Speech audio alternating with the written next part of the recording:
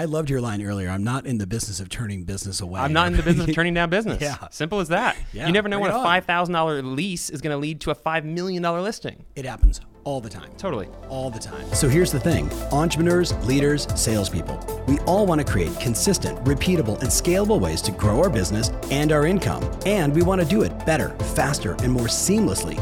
Why? So we can actually enjoy our lives, take vacations, and spend the quality time we want with the people that we love. How do we do all this without spending a fortune or running ourselves ragged? That's the big question. And this show is dedicated to the answer.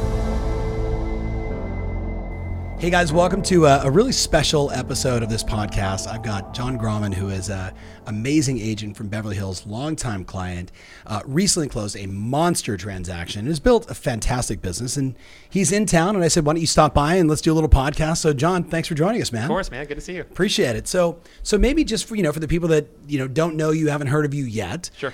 Before we talk about this big monster, crazy, fun transaction, $75 million deal, by the way.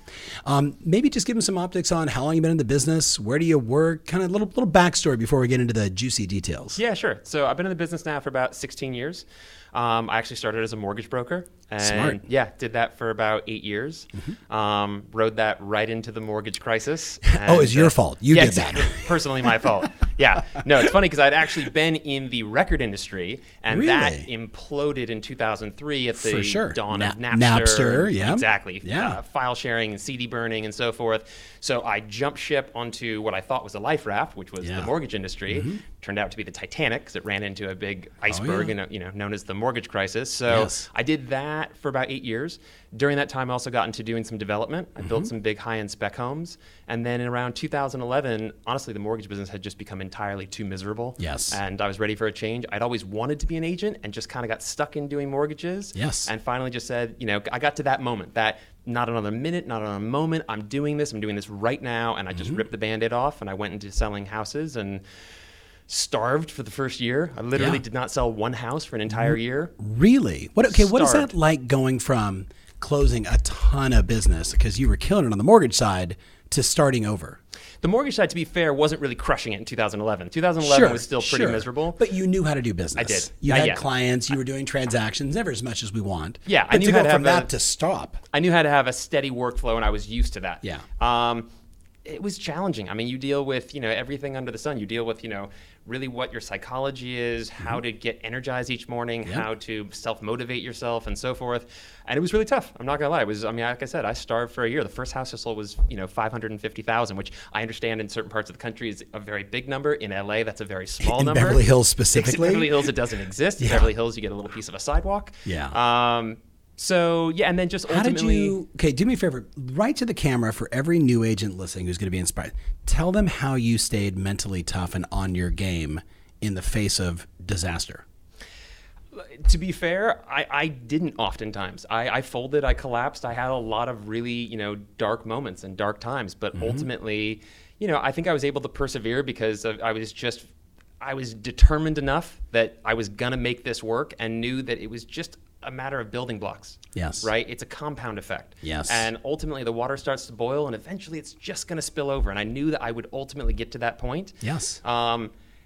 This isn't meant to be a pitch. Obviously, you just invited me in here. Sure. But honestly, going to the summit about 5 years ago was kind of the turning point.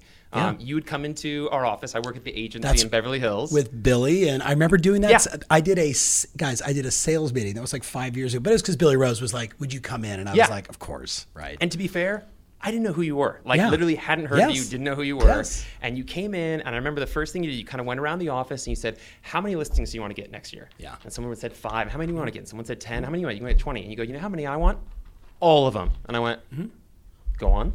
Tell me more about that. Like I was engaged in that moment. Yes. And anyway, so you invited us all to come down to the summit, which was like the next week. And I thought, it's right down the street. Like, why would I not avail myself to this? Yeah.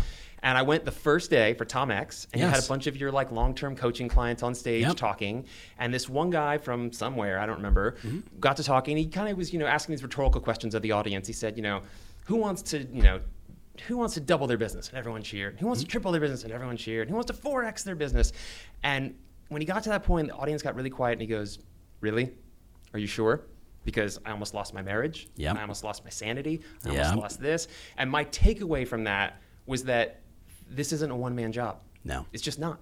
You cannot do this job at a high level by yourself. Period. Yes. Full stop. Yep. Right? There's just too many touch points in every transaction. You need more people. Yes. My wife now, fiance at the time, was in real estate working for another big agent. And I remember I left there that day. I walked across the parking lot, into my hotel, up to my room, closed the door, picked up the phone and called her. And I said, I want you to quit your job and come work with me.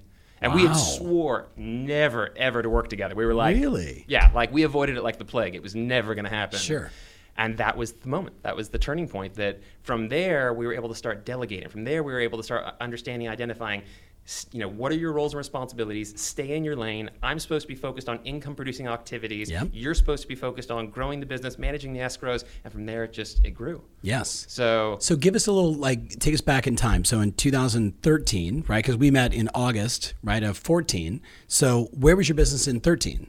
I mean, it was only a couple of years into the business, and you sold nothing the first year in 2011. Yeah. I'd have to honestly go back and look, but I want to say in 2013, I probably did 10 or 15 million in volume. Yeah. Probably closed 100, 150,000. I remember when I came to Tom to the summit, I had closed 250,000 that year, and that was the first time I had also said, yeah, it was a big number, and I had set that goal. I had actually set it and manifested it and created it and visualized it and focused on it, and literally came within like a couple $100s of it. Yes. And that was a really powerful moment, right? There's something to be said for building on wins. Yes. And once you start, you get your first win, and then a second one, you start building on that. That's when it starts to get really exciting. And I love that you said the compound effect earlier, because it's everything. Do the thing, have the power over and over and over, and eventually it just snowballs, right? Power Positive or momentum. negative. Exactly. Yeah. So that first year, so you were at 250 really when we met. Yeah. And then was Lauren your fiance then? She was. And you said, all right, baby, all those things we talked about earlier was a lie. Get over here. Let's do this together. She took on the back end. You had the face of the business, the front end. Yeah. What happened in 15, 16? Give us just some optics, just high level. Yeah, sure. So, first of all, it was a rocky road. It was trying to plan a wedding and trying to learn how to, be in business together. Yes. There were multiple times where we thought, what have we done and how do we undo it? Yes. But we ultimately worked through that. And again, it was really more about understanding what each person's roles are, stop swerving, stay in your lane, and having that trust and that respect for the other person to do their job. Yes. Right? It's like Bill Belichick, do your job. Exactly. Know what that job is and focus on that. Yeah. So our business really started to grow from there. We went from, I never really focused on GCI. I just look at what I take home. Yeah. So we went from 250. We doubled it the next year to 500. From there we went to 800. Then we crossed over the 7-figure mark and started getting into the millions. Yeah. This year we're on track to hit again take home about 2.7 million. Yeah. Congratulations. Thanks, man. Not starts bad. To get really exciting. It does. And you go back to 2011. Does that year become more meaningful for you today? Like when you think about just getting your ass kicked over and over again, and now being at $2.7 million net to you before taxes and expenses, everything else. Yeah. But still, it's a huge number. It's a huge, for sure.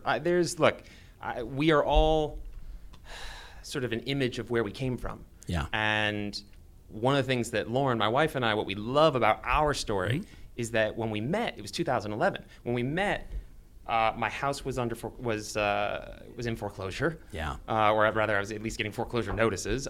Both of our bank accounts were being levied by the IRS. It was a dark time. You got to remember, I was a mortgage broker during the middle of the mortgage meltdown. It was dark. Yeah. And to come from that and be where we are today, it's incredibly fulfilling and gratifying. Yeah, it's. First of all, thank you.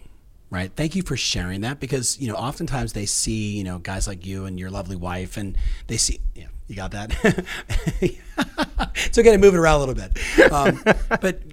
But seriously, thank you, just because that level of transparency, people see people like you and they're like, well, of course, look at him. He's handsome. He's smart. He makes all this money. He does all this great. He's a killer, blah, blah, blah. But no, you were humbled and you did something about it, right? A lot of people get humbled and then they do nothing. Yeah. So where did that come from in you? Take me back to a little, maybe farther back in your life. Were you always like this? To a certain extent, yeah. I've always been really driven. I've always just had drive and ambition, and it hasn't always been particularly focused or targeted. I've just always wanted to, I've always wanted to excel. I've always wanted to do great, right? I've always just, my pillars have always just been achievement and accomplishment, right? Whatever that means and whatever it is I'm focused on. So yeah, again, I don't know exactly where that comes from. I have to credit my parents really for, I think, everything that I am, because I was really blessed to be, born into a loving family with two incredibly wonderful parents. My mom's a therapist. So, helpful. Very helpful, Yes. Very taught from a young age. It's okay to cry. It's okay to talk about your feelings. Yep. My dad was in sales, right? So I kind of had... That's like the best of both worlds. I mean, as I hear myself talk about it, it's like, oh, right. Yeah, 1 + 1. Got it. Yeah. I mean, it equals 10. Exactly. Yes. So I don't know. But again, there have been multiple sort of pivotal moments in my life. One of them was, as I said earlier, coming to the summit. One of them was finding Tony Robbins and all of his teachings and principles, which has been incredibly impactful in my life. Yeah. You and me both. Yeah. Well, yeah. He's one of those people just put on this earth for a very special reason. Exactly. Yeah. So, just finding gratitude and, I don't know how else to answer that question. That's good though, man. I just appreciate just the straightforward, no BS, total honesty, just keeping it real. So I'll just talk on that for just one quick second. Please. So I didn't have a great upbringing. High school wasn't a very pleasant experience for me. I just was one of those people that just, for some people, it's the greatest time in their life. And for other people, it's just, what the hell are we doing here? And how can I move this ahead more quickly? Yes. And that was me. I was the latter. So I wanted out and wasn't willing to just kind of sit and be miserable. So I did a couple of different things. I went to my parents and went to my advisor and worked out an arrangement where I was able to go. I was way ahead of my credits, so I was able to go to high school from 8 to noon during the day, and I was able then to go to college, junior college, from noon to 4 in the afternoon. Really? Which was just something that at least it stimulated me, it challenged me a little bit more. And then I know this is going to sound really weird, but this is like mid-90s, keep in mind, I found the rave scene. Oh. And that just completely blew my mind. I know that's not what I was expecting to hear. It's not where you think it's going. I know. I took a hard left here in the conversation. I went to school twice, right? High school and college. And then I danced with glow sticks. I'm telling you, but I found this environment that was so loving and so accepting and just completely opened my mind up. Because when you're in high school, that's your whole world. All you know is that right there in that moment. And people live and die by the most petty things that happen in high school. Yes. You take yourself out of that small little existence and you open your world up. You open your perspective up. Yes. And that's where everything changed. And that got me into the music industry. Yeah. I didn't end up going to college. I went straight into the music industry. I got a job as the head of A&R for a record label at 19. Wow. That's what started my journey. Yeah. So going back to where did this come from? I mean, that's kind of where it all came from. You know what's so great about that is just life experiences, right? When you sort of look at the mosaic of your life and you look at all these experiences, there's goods and there's bads, and there's pause moments and there's dead moments and then there's exciting moments. But when you look at the whole picture, it's pretty cool, right? It begins to add up as to who you are today and why you do what you do. Yeah. So I love that. I'm thinking of literally, I know this is crazy on a podcast, but I was probably 17 the first time I went to a rave. Okay. Right? And it was one of those drive to some crazy abandoned building in Los Angeles. Yeah. Give somebody $20, get a marble, go to some other crazy location, hand them marble, and then dance until 5 a.m. Totally. And it was just... as a young kid, it was super fun. My poor parents, sorry, Mom, if you're watching, but yes, that's where I was. I was not at the movies. But listen, a great takeaway from this is that, look, everything in life goes without saying. I'm not saying anything that's revolutionary. It's about relationships, right? Always. Those were the relationships I formed 20 years ago when we were breaking into warehouses and doing illegal parties in the middle of the night. That's now a $6 billion a year industry, and all my friends run it. Yes. Right. So I'm selling houses to all these big DJs that you see that are playing the clubs in Vegas and headlining EDC. Yes. The owner of EDC is a good buddy of mine for 20 years. The owner of Coachella is a good friend of mine. These are all guys that we were kids on the street passing out flyers 20 years ago. And now I'm selling them multi-million-dollar houses. How cool is that? I guess the takeaway from that is just manage those relationships. Don't forget about those people. Keep those little touch points, whether you're just shooting them an email or a text or checking in with them and having coffee. But treat all those people with respect, because that kid that's out on the street passing out flyers is going to be running a record label one day. Absolutely. Total side note. Do you know Spencer Rascoff, former CEO of Zillow? Yeah. His dad, Joe actually created, he was the first one that he took all of those huge EDDM acts and rolled them up into one publicly traded company.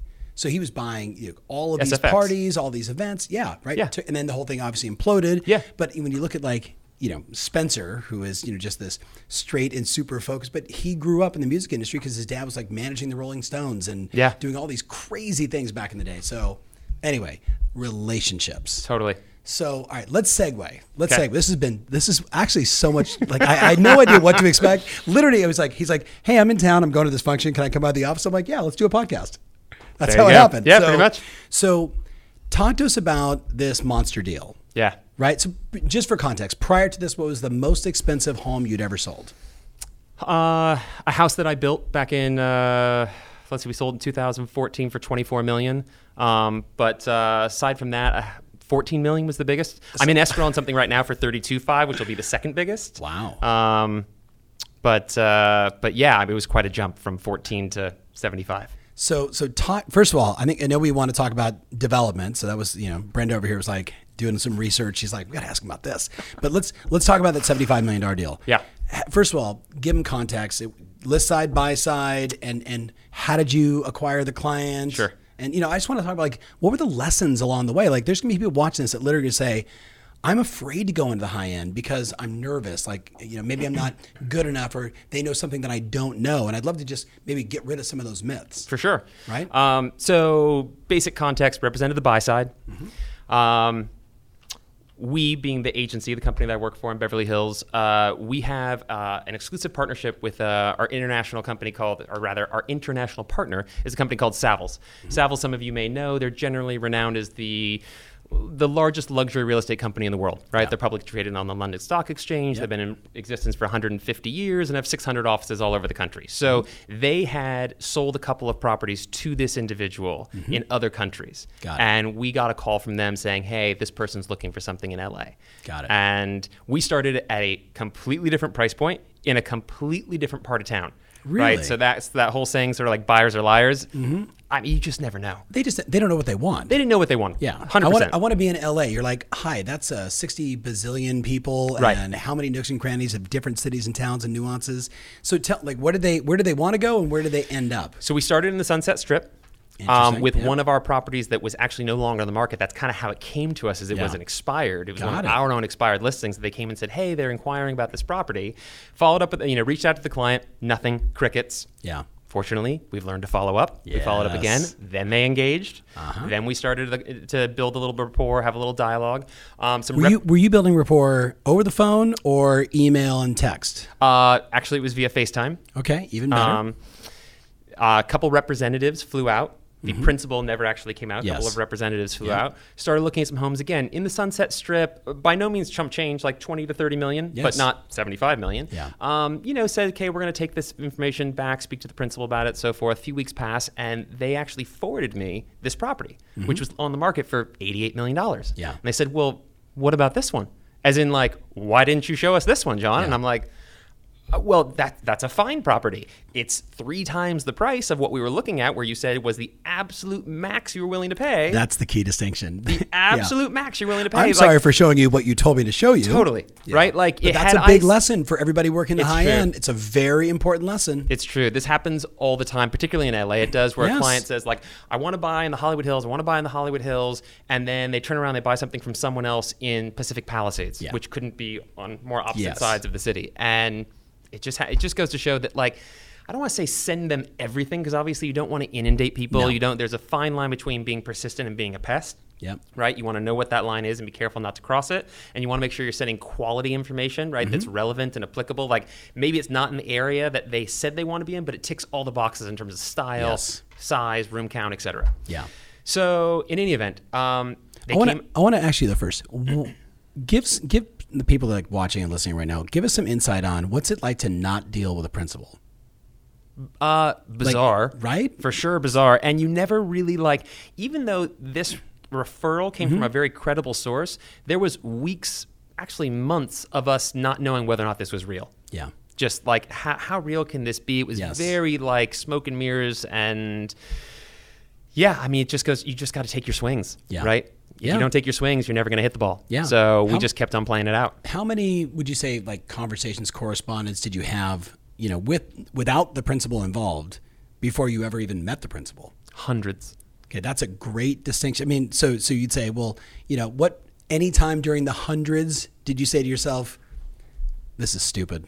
This is going nowhere. Did you ever have any of those moments? Oh my God. So we haven't even gotten into the deal yet. This deal, so I'll just kind of jump right to it. Jump. So in terms of like what were the lessons from this deal, yes. The lessons are, particularly on these bigger deals, is like you got to think outside the box. Yeah. In fact, forget there is no box. Yes. It's like that scene from The Matrix where it's like there is no spoon. There is no spoon. There is no box. Yes. We veered so far off course on this deal that at certain points, like I never thought we were going to see land again. Yeah. Like we were literally out there in the dark. Like we lost the left engine, we lost the right engine. Like the cockpit's on fire.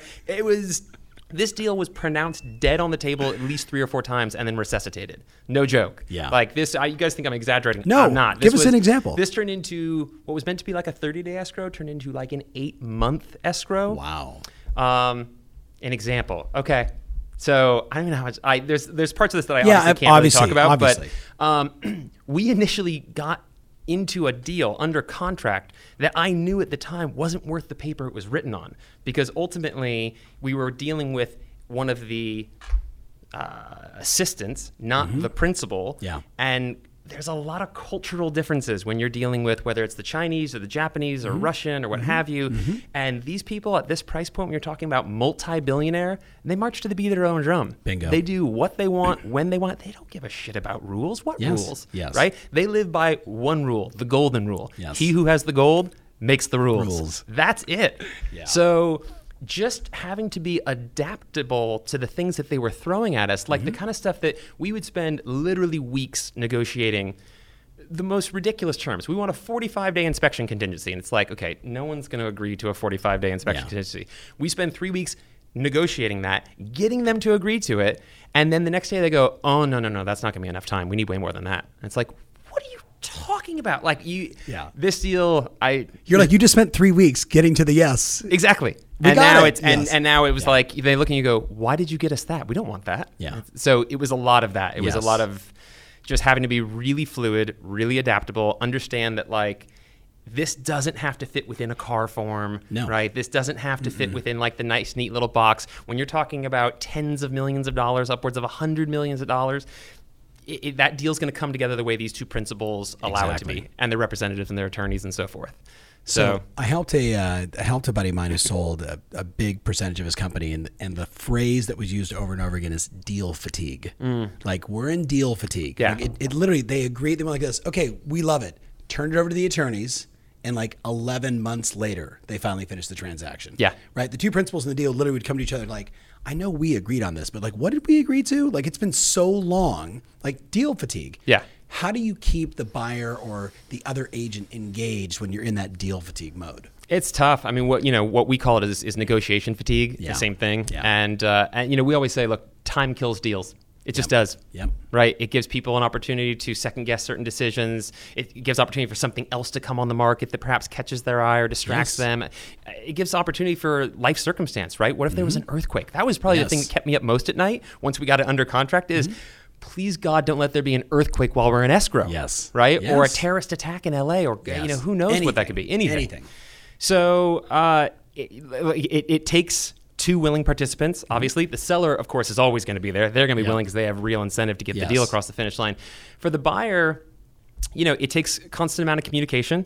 And fortunately, we were dealing with such a specific product that was so unique that it wasn't really like, well, let me show you these other 6 options that are perfect, that are perfectly acceptable as well. This was the house. It was the one they wanted. It was one of the most spectacular, astonishing homes I've ever seen, period. And I've had the privilege of seeing a lot.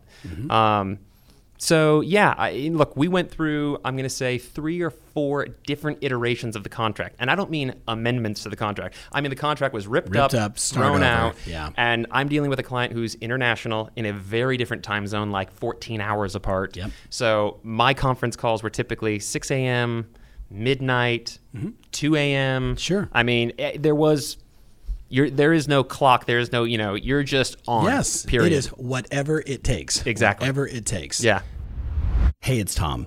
If you've been listening to me for a while, you've heard me say repeatedly over and over again, we are living in the review economy. That's right, consumers are making decisions based upon reviews. With that said, I'm looking to get this podcast into the minds of more amazing people just like you. You can help. Would you go to Apple Podcasts and write a review? Tell them what you think. Hey, 1 star, 5 stars, make up your own number of stars. Totally fine by me, but please go to Apple Podcast and write a review. It means the world to me. Thanks in advance. Now, let's get back to the show.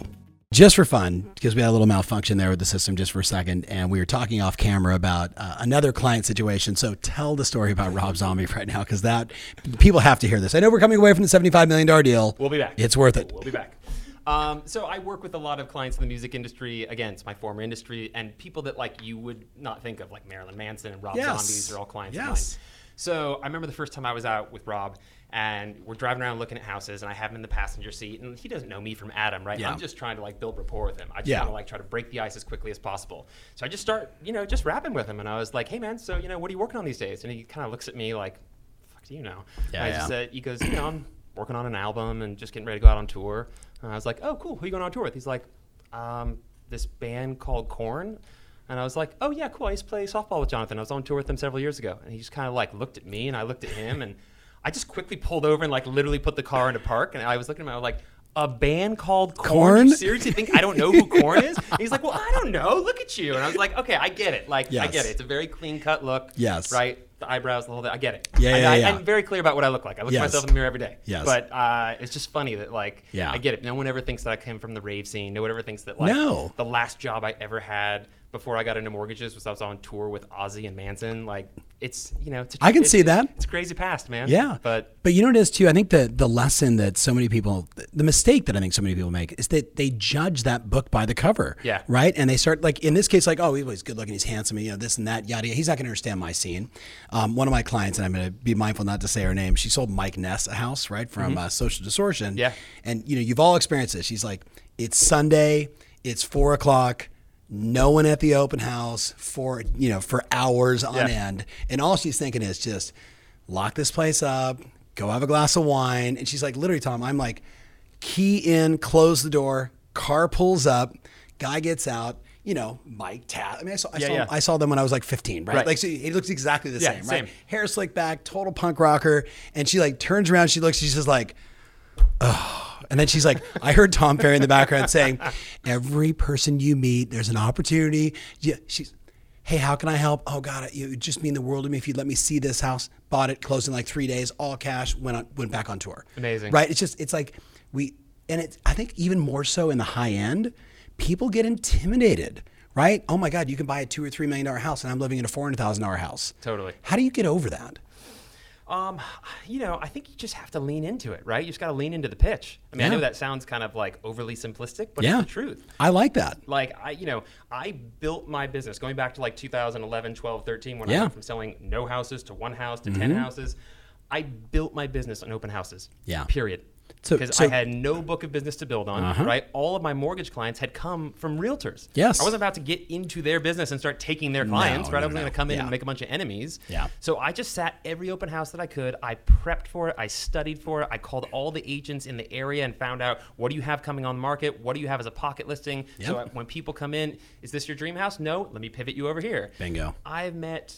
oh my God, everyone from like one of the presidents of Warner Brothers to, I mean, you name it, like major CEOs of major companies walking into open houses. Yes. Yeah, they're going to walk into an open house. They do. Yeah. They actually do. Yeah. So and any hot tips? Like, did you see Andy C, by the way, this year at the summit, do like a total impromptu open house thing? I think so, yeah. Andy's like a legend. Yeah. So big shout out to Andy C. I mean, like literally, here's a guy that he'll do $10 or $11 million in commissions this year.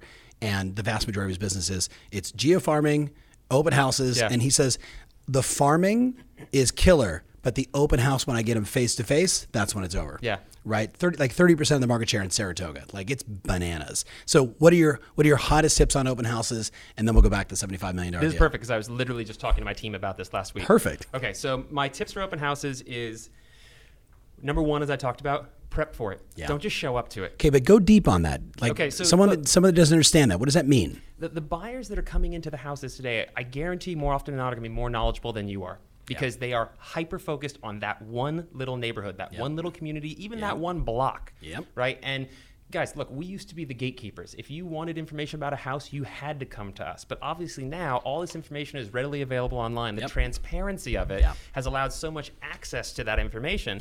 Buyers are coming in, they're telling you what the house sold down the street for on a price per square foot and who bought it and how many days on market and so forth. So you got to know your shit. So that's one. Definitely know everything there is to know about that house, how many days on market, so on and so forth. Know the know the surrounding comps. If you can figure out who sold it, who bought it, right? So I'm sorry, keep going. It's okay. Have something to pivot to. Yeah. Because 99.9% of the people that come to that house ain't buying that house. So what are you going to pivot them to? Have something that's relevant, that's in the same vicinity, ideally something that's off market, because what does everyone want? Something that other people don't have access to. Okay, so that's number one. Two, in my opinion, people don't want to be sold when they're coming into an open house, right? If they're going to your open house, you can guarantee they've probably been to 5 or 6 other open houses. They don't want to be sold. So don't come at them from trying to sell them something. Just be personable, try to build rapport, try to find commonality, and most importantly, provide value, right? Most of the people in our business, and this excludes most of your coaching clients, of course, but the reality is a huge portion of our business, these people can't walk and chew gum at the same time. No. Right? If you can demonstrate in 30 seconds that you know what you're doing, you know what you're talking about, you're going to instantaneously differentiate yourself from most of the other people they met that day. But you have to do it in a way with poise and confidence and grace without kind of jumping down their throat and just kind of being chill about it.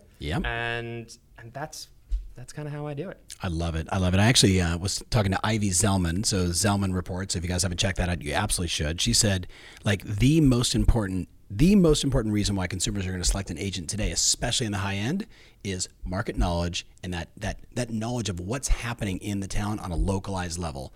And I'm blown away by how often I'll say to people, like, on Instagram, when people are like, hey, Tom, what do you recommend about this? I'm like, well, number one, every day you need to go to the daily hot sheets. You need to study all new listings, all new sales, all trends, what's moving, what's not moving, what price points. And people are like, why would I do that? I'm like, how do you do anything? Right, exactly. How do you do anything without knowing the knowledge of what's happening in the communities that you're serving? So I'm really glad you brought that up. Look, what is a realtor at its core? A local market expert. Period. Thank you. Yeah. If nothing else, because we're a lot of different things. But first and foremost, we are a local market expert. If we're not, why are people paying us so much money? Yeah, exactly. Yeah. So let's go back to the $75 million deal. Any other? I know, it's great. Well, we're talking about we were talking about deal fatigue, negotiation fatigue. It was supposed to be a 30-day all cash deal, or whatever, however the financing was, or if there was financing, probably not. And then it turned into an 8-month deal. Talk to us about the final last few days or weeks. Oh my God. Because that's where the juice is. It was treacherous. So deals like this, particularly at this level, because for guys that are at this level, that, as we said before, kind of march the beat of their own drum. This is sport. Right. So these things really come down to leverage, right, and who has it from one moment to the next. I'll tell you just a quick story about the closing. So the representative flies in for the closing. We're there. It's all good. We're sitting down with the developer who's talking about like this 2-year concierge package. So whenever the principal flies in, and this is what it's like at this level, the house is fully staffed. And when I say fully staffed, I'm talking about like a butler and a driver and a chef and armed security detail and the whole nine. And like we're literally sitting at the table talking about like what type of thread count he likes. That's the legit conversation we're having. And my phone starts blowing up from the attorney. And this is a very long story, but the Cliff Notes version of it is that something had been recorded on title by the seller a few weeks prior without anyone's knowledge. And all of a sudden, the whole deal came to a screeching halt. Like everyone went to their opposite sides of the room. We came back and literally renegotiated. We were at the final walkthrough and renegotiated the terms of a holdback because of certain repairs that need to be made post-closing. For a big deal like this, the greatest advice I can give, honestly, get an attorney involved. Which I know for some of you on the East Coast, like in New York, it's automatic. It's automatic. In California, that's not automatic. For bigger deals like this, you have to have an attorney involved. It's not, and that, by the way, that's not an ego thing. That's not you're not good enough, or that's you just need an attorney involved. 100%. I'm not sure where else I go from there. What happened when it closed? We popped champagne the second we got the recording confirmation. Literally, that's not like 8:30 in the morning. I had a bottle of champagne in the fridge at the office, and it just felt so good to get across the finish line. Because the thing is, in our, look, my wife and I talk about this all the time. You talk about this. Tony talks about this. How important it is to celebrate the wins. Yes. Right? Yes. You have to do that. Yes. Because otherwise, you're just... Why are you doing it all? Exactly. Why are you going through the fight? The problem with that in our business, my struggle with that personally, and I'm sure a lot of you guys can agree with this or empathize with this, is that generally the most enjoyable part of any transaction is when you get it signed, right? It's when you get the listing signed, because from there you're going to enter into... it could be weeks or months of this painstaking long process, total slugfest. By the time you get to the finish line, you've just barely dragged it kicking and screaming across the finish line. You're just exhausted, right? The idea of celebrating just sounds like, what are you kidding? Like, I'm just happy this is done with. Yeah. This one, we celebrated. Yeah. This one, we were really excited that, like, it's monumental. It was the 8th highest sale in the history of LA. And you don't get to participate in a deal like that every day. So it was humbling, and it's just awesome. I'm so proud of you, man. Yeah, so proud of you. So, all right. So I got to ask couple of questions. How did you market the sale afterwards? Right? I asked you about that. Yes.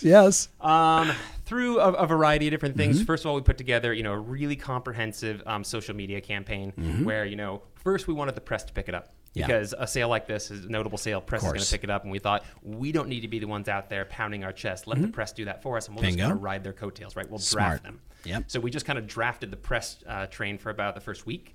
And then we kind of started, sprinkling our own little things out there. I hired a videographer. We shot a custom video that was sort of interlaced with images of the house. And it was essentially just like this, someone asking me questions about just talking about what the sale was and, what it meant to be a part of it and so forth. We put that out through our social media. We put that out to our entire database. We did custom mailers that we sent out to that neighborhood because, believe it or not, Bel Air, which is where the property is located, which is one of the most prestigious neighborhoods in the world, is not an area that really many people farm. You're certainly not door knocking it, right? These are massive estates. And most people wouldn't really think to farm it. Same way most people wouldn't think that you're going to ever meet a buyer like this. But, and the reality is the percentages are very low. But, it's not like winning a lotto ticket. But if you put yourself in the right position, since this sale happened, I've had a number of agents that have reached out from all over the country. Some of them, I'm sure, your clients. And asked, how do you get into the high-end arena? And so, for example, this agent in Florida reached out and he said, hey, I'm selling deals at $1 to $2 million pretty consistently, but I really want to be in that $3 to $5 million range. How do I get in there? And the first thing I said was, well, where do those people live, and what are you doing to put yourself in proximity of them? Right? It's like, again, another proximity is power, man. Proximity is power. Exactly. One of the greatest principles you'll ever hear. Absolutely. Where do those people hang out? What country club do they go to? What church do they go to? Where do they socialize? Where do they eat? Where do they dine? Where do their kids go to school? Are you putting yourself in proximity to them? Because if they're on the other side of the tracks and you're just looking at them from afar thinking, I wish one day... How do I get there? Right. Yeah. You got to cross the tracks. Yes. You got to get over there. Yeah. Right? And even if you can't, even if that's not your world... I personally hate the expression fake it till you make it because I think that's applicable sometimes. Yes, sometimes in a pinch you kind of have to, but I prefer... learn it so you can earn it. Right? Go do the work. Put yourself in that space. And ultimately, opportunities will present themselves. People want to talk about real estate. Yes, and they want to talk to people that understand the market. So my answer always is, how much time are you spending studying the high-end marketplace? Who are the buyers? Who are the sellers? What's going on? What's moving? What's not? What are the price trends over the last 5 to 10 years? Having that little inside knowledge that nobody else knows. Right. And then you said it by the way, he's down here and with me in Newport Beach, heading to a multi-family office meeting for the weekend to basically spend time networking with a bunch of wealthy people. How do you do that? I mean, this is a serendipitous moment because it's a dear friend and the wine, but again, relationships. Tell them about the story. I mean, it's coming up. Nothing's happened yet. No, it's fine. So again, it's all about relationships. Wine's a big passion of mine, same as you, right? So a buddy of mine owns a boutique winery up in Napa. He just gets it, right? He understands that the more people he gets in front of, the more he's going to sell. Yes. So he's always open to doing different types of events and sponsorships, and he is providing the wine for a very exclusive event that's going to be the closing event for this family office party or this family office conference. What's a family office, just so maybe some of that are not familiar with the term? So a family office is basically when you're talking about a family that has real wealth, I mean generational wealth, billions of dollars of wealth, they're going to have what's called a family office. And that is an office, a boutique office that runs All their finances, all their investments, all their deals, everything. Right, because they don't just have a mortgage and they don't just have like a portfolio account with Schwab. Right, that's not how it works. So they have literally a small office that runs everything for them. So this is Uber 1%. 0.001%. Yes. Yeah. So anyways, there is an organization that is putting on an event. I'm not going to say where. No. Even though this will air afterwards. Yes, but whatever. It will. Yeah. And it's a very exclusive group of people, invite only, the kind of, I'm not going to say any names, but names that anyone would know, right? Institutional names. And so anyways, my buddy is providing the wine for this closing event. And he said, you know what? They need a venue for the party. Yeah. Right? Do you guys have any, I don't know, like awesome multi-million-dollar houses down in Orange County that we could use? And he didn't call me. Thanks. I said, yeah, I'm sure we can help you with that. Yeah, we've got an office in Newport, of course. Right. And by providing that, they said, you know what? Why don't you come down here and be our guest for the weekend? Yes. And it's like, absolutely. So I'm going to go just spend 3 days just rubbing shoulders and trying to, make impressions and build relationships. And again, to me, I always say this to people, particularly to younger agents.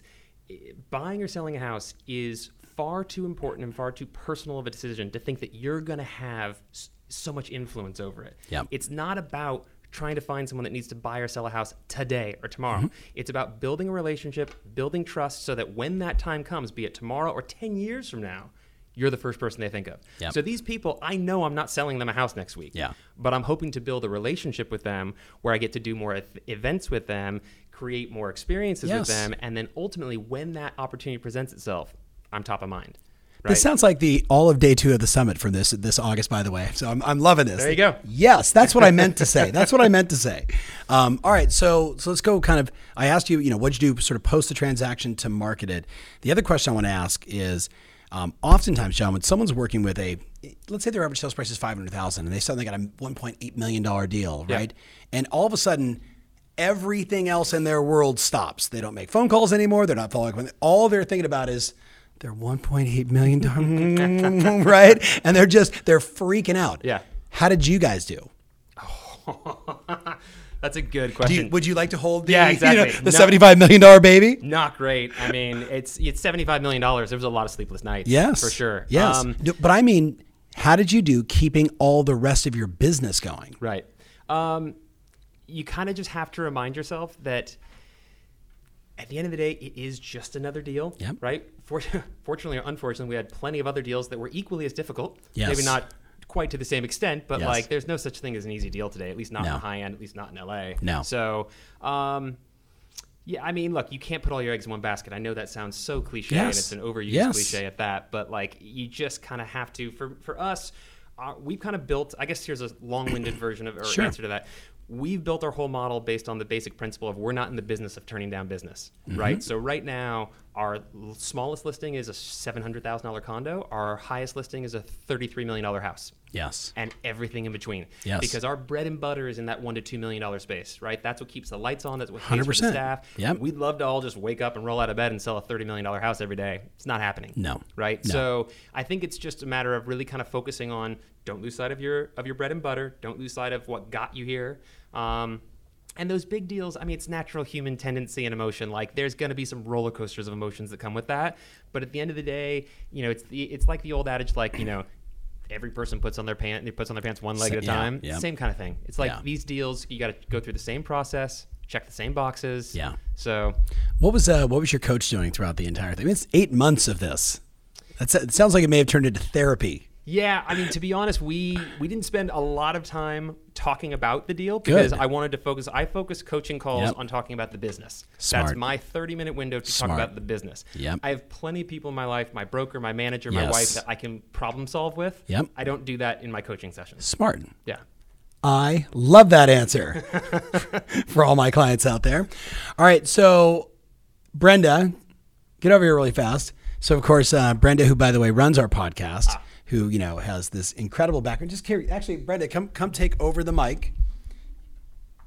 Introduce yourself. Hi, John. Welcome to the one that actually runs the podcast. I'm just the other pretty face. So give me your background and then ask John your question. It's hot. It is hot. Yes. Yeah. You're hot, man. You're on fire. No editing in this podcast. Yeah, I'm Brenda, the podcast producer. Nice to meet you. So I run the Mindset Mondays, Tom Ferry Podcast Experience, Throwback Thursday for Tom. And I just wanted to ask and know more about the, experience of working alongside the architect, Hagi Belsberg. How was that like? You have experience obviously in development. So can you share that to our listeners, how it was? Yeah, that was such a privilege because Hagi's a genius in my opinion. So I had gotten into doing some high-end development around 2007 was actually, I laughed because 2007, if anyone remembers that, was just right before we went off the cliff. Built my first house 2007, sold it in 2009. Fortunately, we were able to get out relatively unscathed, and then picked up this amazing piece of land. It was 3 parcels that had been tied together at the base of Sunset Plaza in LA, which if anyone knows, that area is like right in the center of the bullseye for the Hollywood Hills. We picked it up for a steal. I mean, this is March of 2010, really like the bottom of the market, and I think we picked up for $3,875,000, which again, I know it's a lot of money in other parts of the world, but in any event, we spent about 3.5 years building this house. Hired Hagi Belsberg. I was the developer on it, so my job was essentially overseeing the whole project. So I hired the architect, the GC, and then oversaw civil, structural, and everything in between. Hagi, as I said before, a genius and just an overall really great person. He's one of those people that you couldn't hope to have a better person in your corner. And we built about a 13,000 square foot house that we sold in September of 2014 for $24 million. Awesome. And for our listeners who are developers and maybe want some new tips and tricks from that relationship that you had, what do you recommend for them to have like a very smooth, always communicated relationship between the developer and the architect that they're working with? Well, if you want to have a smooth process in construction, I would say get out of construction because that's never going to happen. I always said like what I enjoyed about doing development was that it was creative and it was artistic, and what I didn't like about it was everything else. I mean, I stopped developing because I came to a point where at least for me, I felt that I can't develop at a high level and sell at a high level. There's just not enough hours in the day. But I think it goes back to the same thing as what we do as agents. Have a good team. Have a good team and everyone know their job. And that's the only way that can, I think, function efficiently. Awesome. Thank you, John. Yeah, sure. Love it. Thanks, Brenda. All right. So, hey, man, as we wrap this up, first of all, thank you. This was super fantastic. Make sure you give us some comments. This will be in the Thursday blog. So it'll be a text version, video version. How can they follow you? How can they connect with you? Pretty easy to find. You can find me on Instagram. It's just at John Grauman. You can find me on Facebook, John Grauman. It's spelled Jon. Yes. And then Grauman. Yes, exactly. Jon, Yeah. And I'm happy to put my email out there. Yeah. So email is jgrauman, so JGRAUMAN @theagency, RE as in real estate.com. Let's make sure we just link it up there and make it super easy for everybody. So obviously, we're going to see you a bunch. We'll see you in January at the Elite. We'll see you at the Summit. Just kind of closing thoughts. Just things you want to say if you could never talk to the Tom Ferry ecosystem around the world again. People from everywhere watching. Closing thoughts as we wrap it up. Oh, wow. Okay, putting me on the spot there. Yeah. Versus all this other stuff, this wasn't putting you as... Yeah, the rest of this was super easy. What advice do you have for people? I'll make it more specific. Okay. What advice do you have for people to finish the year strong and crush it in 2020? Okay, so I know Tom talks about this all the time in terms of number tracking and so forth, but actually do it. Actually sit down and more so than number tracking, goal setting, right? Start the year by really kind of talking about or focusing on what is it that you want to do, what is it that you want to achieve, why is it that you want to achieve that, why is that important to you? I know you focus on that a lot. That's so hugely important to get to the core of the why, and then manage it throughout the year, right? So here's a great analogy that I love is that, so what's the first thing that a plane does before it's about to take off, right? It sets its intention, right? We are going to Hawaii. Okay, great. You set your intention. What's the next thing you do? Take action. Fire up the engines. Okay, cool. Fire up the engines. What's the next thing? You take off. Then what happens? You veer way off course. And you're going to be off course for 95% of that flight. But what you do, you course correct, right? You check the numbers. You check and measure, and course correct.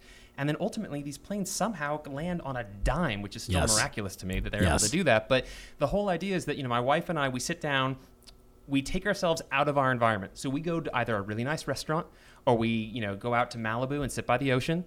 And we put ourselves in an environment that's inspiring to us.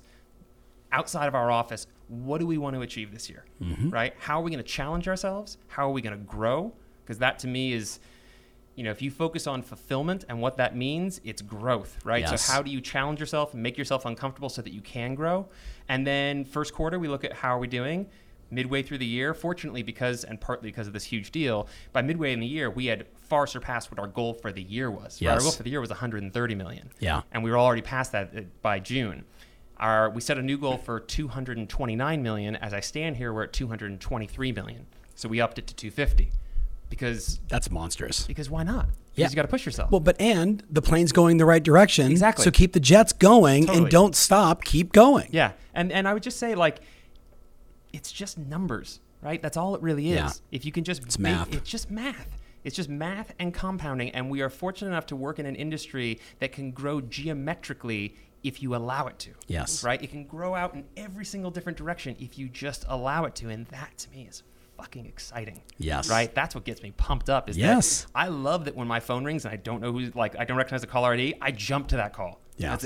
That's another opportunity. That's another deal. Yes. That's someone that I didn't know yesterday that I get to talk to now. And not knowing where these deals come from, to me, if you flip the script on it, that's the exciting part of it. Yes. Not the fearful part of it. I loved your line earlier. I'm not in the business of turning business away. I'm not in the business of turning down business. Yeah. Simple as that. Yeah. You never know Bring when it a on. $5,000 lease is going to lead to a $5 million listing. It happens all the time. Totally. All the time. Yeah. All right. So that was some pretty strong closing. That was Okay, really good. Like you kind of got fired up, but I had to ask the more narrow question. You were like, okay, bring it on. Let's go. Bam. So man, thank you. Of course. I'm super proud of you. Yeah, I mean, thank what a tremendous run. I know your coach Mary is probably just out of her mind watching this. So Thank you. we love you, Mary, and Lauren. Congratulations. Lauren, who's 5 months pregnant. That is insane. Yeah. Baby number 2 on the way. Newsworthy. You heard it here first. Yeah, there you well, go. I'm sure other people already heard it, but yes. All right, John, thank you so much. All right, guys, make sure you give us some comments, some feedback. Can't wait to see your responses. Follow John on Instagram. Email him if you got questions. And hey, relationships. See you guys soon. If you want more information about this episode, including my show notes, mentions, links, and everything else, make sure you visit tomferry.com/podcast. That's tomferry.com/podcast. Thanks again, and talk to you soon.